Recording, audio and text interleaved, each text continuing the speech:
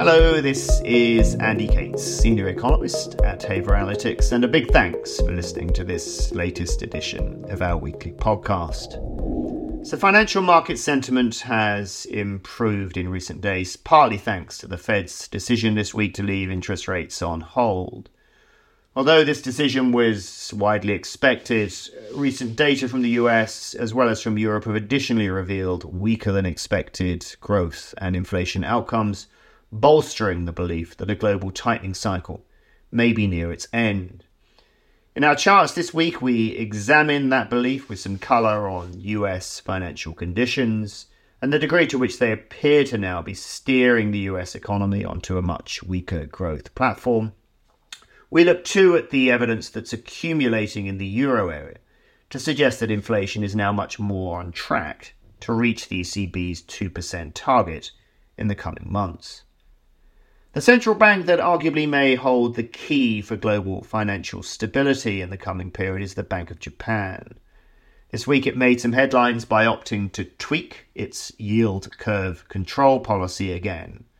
And while there were no strong signals of an impending move to normalise interest rates, the current calibration of Japan's monetary policy is clearly generating some dilemmas.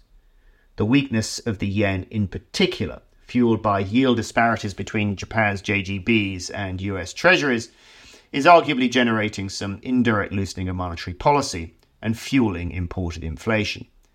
If that weakness of the yen becomes more disorderly, the BOJ may need to react more forcefully, with ramifications for global financial markets.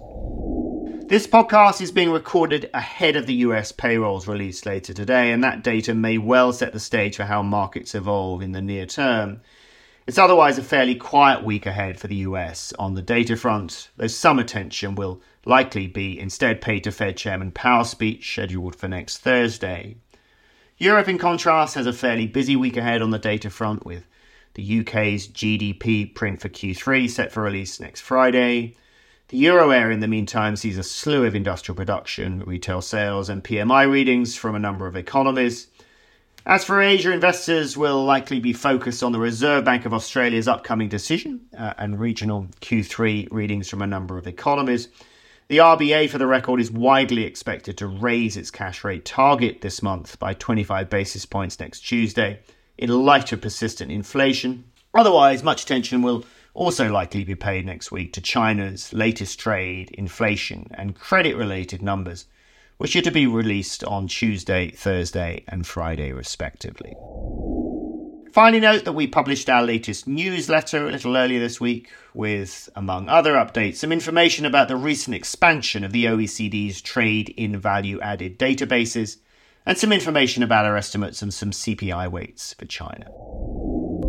Otherwise, that's all from me today. Have a great week ahead.